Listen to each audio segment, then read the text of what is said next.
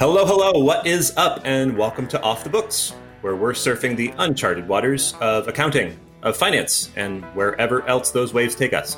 I'm Drew Dubner, I am your host. I am not an accountant, but I like asking questions of people who are, so finance professionals can do their jobs better. Today, oh man, we got a cool show. We have Steve Soter, we have Camille Rudy, and we also have a special guest, Paul Volpe. Steve, would you tell the folks at home who you are? I would be happy to, Drew. Thank you. This is Steve Soter, accounting enthusiast and Diet Coke aficionado. Very much looking forward to debating some perspective today as we hear from Paul. Bingo. Hey, everybody. I'm Camille Rudy, National Director of the SEC Professionals Group. Very happy to be here today. Cool. Paul. And I'm Paul Volpe. I've been in technology industry for about 20 years, primarily how people use data to meet regulatory requirements and make better business decisions. I've worked with technologies developed by Fortune 100 tech companies as well as just small startups over the years. Excellent. Glad to have you aboard. So today's topic hinges on two things mainly. One, the wild, ever-changing world of global regulations, and two, innovation in accounting. So in a nutshell, each country has a stack of reporting standards and mandates they have to be cognizant of, and they're typically independent of each other. Country A doesn't have to disclose the same stuff in the same way as country B. And when your company exists in both countries, that gets kind of hairy. But creativity loves constraints. And accountants are getting innovative with how they adapt to all these standards with some cool tools and technologies. So, Paul, you've been in the game for a while. What's happened in the industry over the last 20 years or so? Get me up to speed. Well, there's a ton of things going on. It's one thing that's going to ensure that accountants in the future have jobs. I'm here to say that first and foremost, because you're right. Many countries and regulators are establishing new ways of looking at data. You've got new accounting standards changing, whether it's global standards like IFRS or local gaps, where on a country basis, people are asking people to account for things in unique ways to meet shareholders and requirements in those countries or authorities. You've got things like the introduction of machine readable data like XBRL and XML formats, whether it's in the US at the SEC or the Dutch Chamber of Commerce or the HMRC in the UK or ESMA, and now FERC in the energy industry. Like, we're going to continue to see that. And then you have global regulations that are affecting things like tax transparency. So these cross-country regulations are starting to come into play because countries are thinking about these things, or institutions are thinking about them globally, and people wanting to make sure that that accounting standards are not used to avoid the paying proper taxes. You've got things like DAX 6 and mandatory disclosure requirements, and the transparency that's going on with the OECD, right? And then on top of that, you have new constraints on the accounting function because of the internationalization of where people work, whether it's from home or in other countries. So those things are all locked on top of how do you get data consistently from your standard ledgers, which is changing. And then on top of that, all these standards, they want different types of non-financial data. So there's just a tremendous amount of change going on that's affecting the people in this industry. So, Paul, I'd love to explore that just a little bit more. I've, I guess, been in practice for nearly 20 years myself, and I think about some of the way that these mandates have changed over the years. If I think about U.S. GAAP, for example, stock-based compensation and derivatives, have been a thing over the years. Certainly lately, we've got revenue recognition and, lease accounting. Can you talk about how those mandates, those changing standards, which have been a little bit of a moving target over the long term, have really changed the technology landscape and the way that accountants are doing those jobs? In a lot of ways, accountants are being asked to do more with what they have. And if they want to make it home for dinner to their families, or they want an opportunity to advance their careers, they've got to be a bit creative in how they address these things. And technology can be a critical component of that. And when I say creativity, I don't mean creativity of cooking the books. I mean creativity of the process and the approaches. And traditional tools really can help with one-offs. What many forward-looking accounting teams and organizations are looking at is how do you create some repeatable processes and repeatable approaches to dealing with the unstructured nature of many of those things. There's just so much gray and interpretation, trying to codify these into rigid systems, but more thinking about how do you bring people together and processes to establish ways of bringing the right people in at the right time, to interpret, and then thinking about it a little bit more from a production cycle. Those take the idea of how do you bring data and people together, and that's where technology is having a dramatic impact, even in such that a lot of the younger generation, the new folks coming out, they expect the types of tools and technologies that they are using on a daily basis are part of the workforce. I was just in, I don't know if this COVID thing is like for the rest of you, but I spend more time seeing what my kids are actually doing. And my daughter last night walked me through a presentation on Greek gods that looked better and more highly formatted, more interesting than any business presentation I put together, that she and her teammate put together just by working over Zoom and this document, using some of the collaborative tools. And these people, they're going to be the future. And we're also seeing it with the interns. They want those types of flexible tools that bring people, data, and information together so they can do this simultaneously. So the tip there is, for the next Bring Your Daughter to Work Day, you'll need to get her working on the most important proposal, presentation, whatever you got rocking, you put her to work and you'll see her shine, I'm sure. Luckily enough, I work for a company that is all about collaborative and cloud-based technologies, and being able to pop her into my work stream is going to be pretty easy. That's funny, Paul. And, you were talking about collaboration and bringing people together. And, that's one of the things that the SEC Pro Group does, right? We bring people together to collaborate on different topics and issues, whether it's disclosure effectiveness or whether it's CECL or whether it's, the new FERC regulation. And so it's really, it's an opportunity for members to gather, to learn from each other, and to take advantage of the fact that we can work collaboratively and virtually. Yep. That brings up an interesting point. That the future is not just about working on interpretation within your company on one. It is working across your stakeholders with technology to enable that. We just see folks working closer with their auditors, their third-party service providers, their people that are helping them bring some local domain or knowledge into the process, into the actual work product, if you will, with the right approach. Like it is about how do you bring people together into the process rather than sending documents or data files or information back and forth. That really is the future. What do you mean by bringing people into the process? Just putting all this stuff in one spot? That's historically where things kind of got started. If you think about how people have been using data in the future, right? Everybody's creating that master spreadsheet or that master data set, and pulling the people in your organization that control access to the core data sources, and then you build silos of people that understand the interpretations in the data, and they run a process.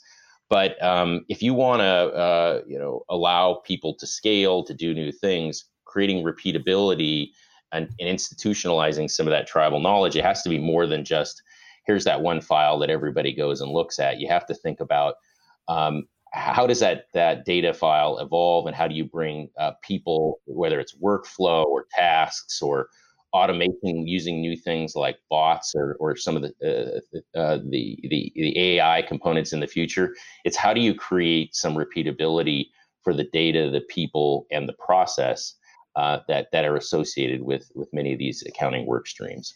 And then that's going to allow people to be freed up to focus more on the interpretation, the specialty knowledge, rather than the process and the data manipulation.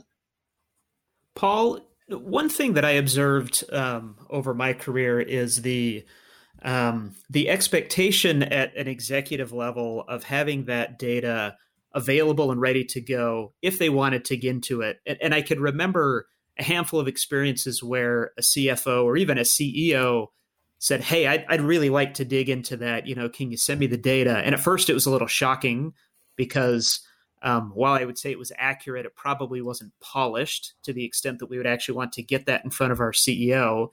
And I'm wondering if that's a trend that you see as well, just that expectation that, maybe 10 or 20 years ago, the source data was just kind of something that the accountants kind of had to deal with. But now going forward, hey, we expect that data to be transparent. Is that all the way up to an executive level? Is that something that you've seen, over these last few years? I think many of the executives we're seeing also come from industry. They're people that understand technology more than say leadership in the past. So when I first got into working in financial reporting about 10 years ago, the idea that a CFO would do anything other than print something out and looking at it, when we talked to them about using technology, they said that's not going to change. Like these people have their process. They're going to want to tie this thing out on paper. Well, that's dramatically changing. Part of it is because people are becoming more familiar with how technology can make their team's life as well as their own life better, more productive, but also generationally. So many of the new leaders have grown up in the age of having technology. So they care about the details. They like the scrutiny, and absolutely that trend's going to continue. They want that interactivity and that discussion around it, not just the final output. And then you're going to see that on the audit side of it. Your auditors and your stakeholders, they want more transparency around the financial stuff as well as the non-financial stuff. What's going on within the sustainability trends, especially in Europe. Getting assurance around your sustainability data and your health and safety. I mean, those types of trends and the accountability that's going to be demanded from shareholders is only going to continue. It reminds me of one of my earliest formative, experiences as an accountant. I had sent something over to somebody to review, and they said, "Steve, I need you to get in here right now." So I went to their office, and they said, "I can't believe you did this." It's like, "What? Did I mess up an amount? Is it the wrong GL account, the wrong cost center?" "Steve, you didn't print format this spreadsheet. Could you imagine if I would have sent this to our CFO and he wasn't able to print this out without adjusting it?" And anyway, it set some expectations pretty quickly for me. Hey, Paul, I want to circle back to something you mentioned a few minutes ago. You talked about the concept of automating some of this tribal knowledge. A friend of mine started a job on the first day that all of this stuff with COVID got locked down. And I really feel bad for him because he had to basically get up to speed in a world where everything was virtual. So tell me how that automation of tribal knowledge, automation of the innate stuff that goes along with being an accountant can be brought into fruition by technology, if that makes sense. Well, I would almost say there's two aspects of it. Like automation is one thing that I would say is more akin to how do you create steps that can automatically happen without human intervention. But then there's just the documentation side of this, which creates some transparency and transferability of the processes to new people. So case in point, all over the place within accounting and finance, you see business processes that have been done a certain way because somebody very good at one point in time had developed a spreadsheet and a process, and then it was kind of codified in either the person or that spreadsheet that people have. Those exist all over the place. And somebody new comes in, you kind of have to understand what it is and pick it back up. The new people, how do you document this to disassociate a lot of the manual interventions that somebody just knows to do because they've done it so many times? How do you codify that in the actual process? Well, that's where technology can help, because you can establish routines within the technology rather than within the people's head, and that makes that transfer to new people. But then also The other thing about technology is the tooling that is available to to folks like your friend that started somewhere, like the tooling that should be available to people in the accounting workspace should be much better than it was 20 years ago. The types of cloud systems, collaboration tools, it has to go beyond just file shared email if you really want to allow people to innovate, to both document it as well as create a repeatability to it. It really is. How do you start getting those functions into something that's more transparent than just a person's head? Word. Well, to be totally transparent, we got to take a quick pause for a commercial break. So we'll be back in a hot minute. Today's episode is brought to you by Workiva. Like most everyone else, I try to eat healthy, or at least not eat exclusively dinosaur-shaped chicken nuggets. That's why I'm a big fan of salad kits. Yes, this is an ad for Workiva, but it is also an ad for salad kits. No longer will I buy a full bunch of kale or iceberg and wonder what to do with the rest after I've eaten a salad. No longer will I have to think of crouton pairings. And no longer will I have 14 half-used bottles of dressing in the fridge. To paraphrase Patrick Henry, give me convenience or give me death. I have found culinary convenience in salad kits, as you will find financial reporting and compliance convenience in Workiva. Yes, Workiva, when you've got your SEC reporting, internal audit, SOX compliance, and so much more on the same platform, you've got just the right ingredients right when you need them. Toss out that old technology your team never liked to use and try Workiva. Tailor-made to your processes without all the extraneous junk that just gums up the works. Plus, it's fat-free and low in sodium. Workiva, check it out. That's Workiva, WORKIVA.com/podcast.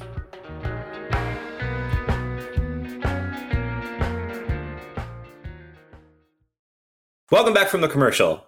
Steve, we were talking over the break, and you had a question that resonated with me a lot. I'll let you ask it. What am I doing? Sure. Yeah, and this is a favorite question of mine, so I've actually asked this to a handful of our guests on the show and other people. But Paul, given your perspective over the last 20 years, and especially as you see what is on both the near and long-term horizon, I mean, do you ever see accounting basically getting automated to the point where, folks like me are out of a job? Well, maybe you, Steve. I don't know your skill set.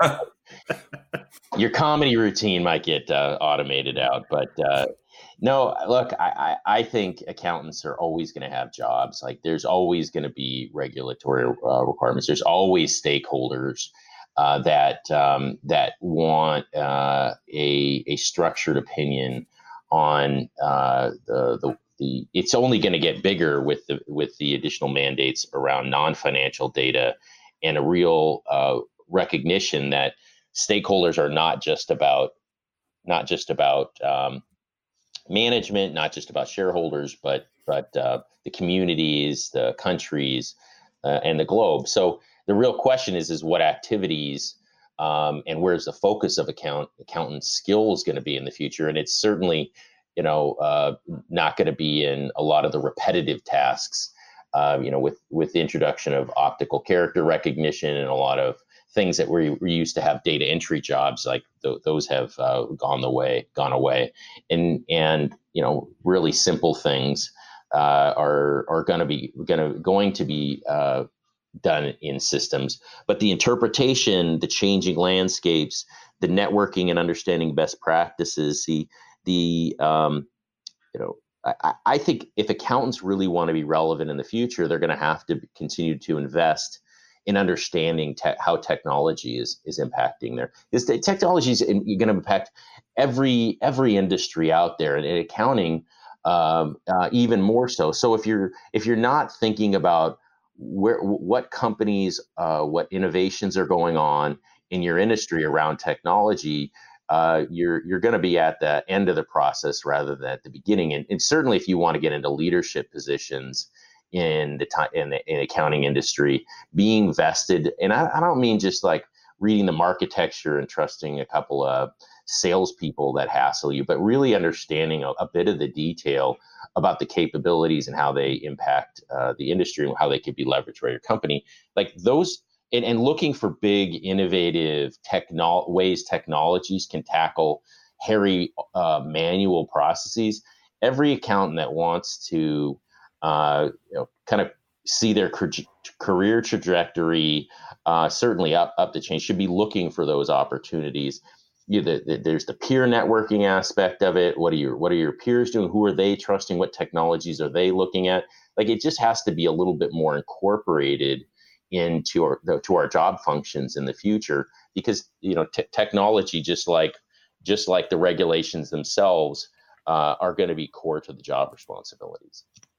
I'm really glad you brought this stuff up, Paul, because while I don't want to go ahead and give a complete commercial for professional organizations, I do recall when we had Bob Hurst and Leslie Seidman and Russ Golden and Jeanette Frenzel speaking at the SEC Pro Group meeting, they talked about the importance of staying active in professional associations, including those like the SEC Professionals Group or the FEI or the IMA. And to the extent that you decide to differentiate yourself by being an active participant in those groups, or even perhaps taking on a leadership role in an organization as a chapter leader or as a committee lead, you'd have the opportunity to work with others to learn how technology is influencing their jobs and helping them be more effective leaders in their organizations. So I'm really glad you brought that up. Yeah. I mean, the other thing to really think about the changing technology landscape is, for many of us that have been in technology a while, oftentimes, and I used to be working for those large ERP technology vendors, like technology lived in the IT departments. It was their function to identify technology, bring it to apply it to the business at scale in large ways. The difference with a lot of the innovation that's going on in the cloud is much more accessible to the business with controls, obviously, and the data security and whatnot. But the ability to start small or start within the business in ways that can dramatically improve the business, like is changing the way that technology is being adopted. It's not always big iron, IT-led, ERP, SAP, kind of those are important and those things go on. But what sustains, what helps innovation, and frankly, some of the newer generation that grew up with technology, they're poking around, asking the question. There's got to be some tool out there or some way to doing it. Those things are much more accessible through cloud applications because you don't have to set up servers. Back when I started, what people did in accounting and finance department was they went and got a couple of CDs, whether it was from Microsoft or else, and put a server under somebody's desk, and then they put it on the network, and everybody started building applications, and that became a no-no for many different reasons within organizations. But the underlying reason for doing that is the knowledge about the business problem and the needs of the business existed within the business group, and they weren't being met at scale by the big iron IT organizations. Well, that stuff doesn't have to live under a desk anymore. It sits in a cloud. It can sit and it gives you an accessibility and a way to make an impact quickly at low risk. And I bet you the problems at these organizations around technology are a lot more, I don't know, democratized. Like, for instance, I saw a commercial last night watching whatever garbage I was watching for Microsoft Teams. It was a cloud collaboration tool, and it was next to a commercial for mayonnaise. So clearly, like, the people who are using your software also have lives. They are also out there watching mayonnaise. You might also like Microsoft Teams. They pair well together. Yeah. But I think tech companies understand this. Their end user mindedness, like the technology that we're using at home, is making its way into the workplace, and companies are starting to embrace this, particularly in this new environment that we're in, where people have to work remotely, and it isn't all just through a VPN, and that's where these new cloud technologies can not only make this easier, they can actually make us all more productive and more effective. Yeah, I imagine COVID and the air quotes new normal that we're in right now is totally blurring the line between your ERP solution and like a Nintendo Switch. One might be more interesting than the other.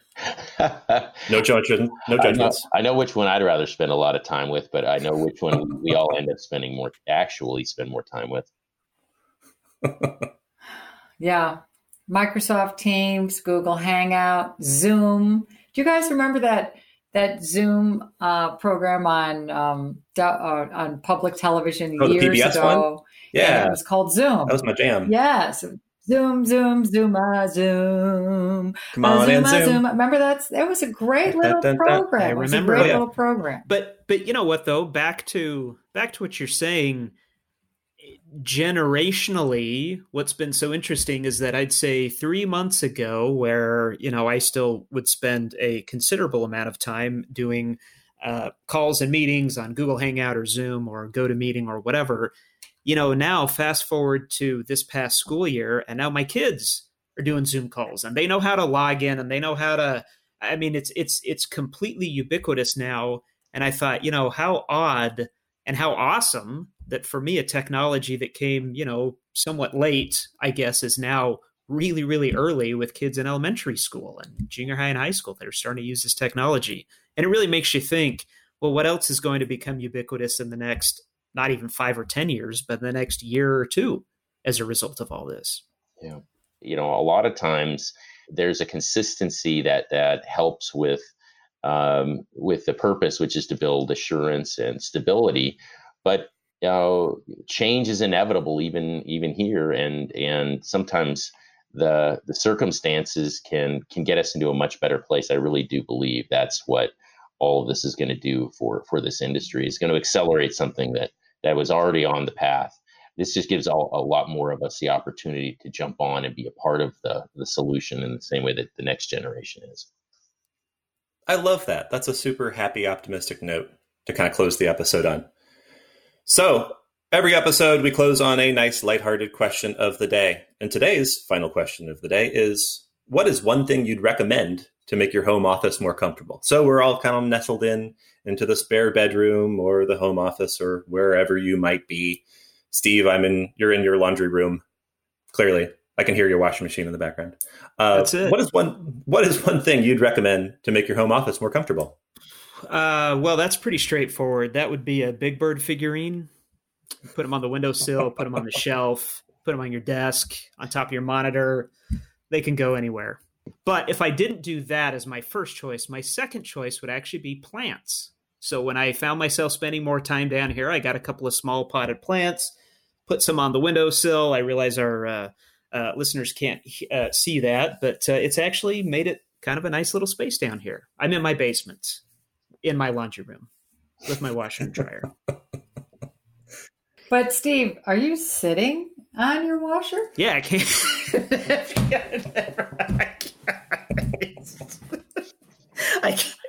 Oh, man. It was like a flash. There were just so many thoughts that all went through my head at the same time. Camille, I'm not sitting on my washer or dryer. I'm actually in a desk chair. But I ought to try it. I bet I'd have more fun while I'm doing these podcasts. Invigorating. I've heard. Okay, Camille, what you got? I have to be honest. I have a very comfortable home office. So the only thing that would make it better is if my closet was like 3 times bigger, and then I would really be very happy. But other than that, it's cool. It works. What about you, Paul? I'm just looking for a low tech beanbag to just.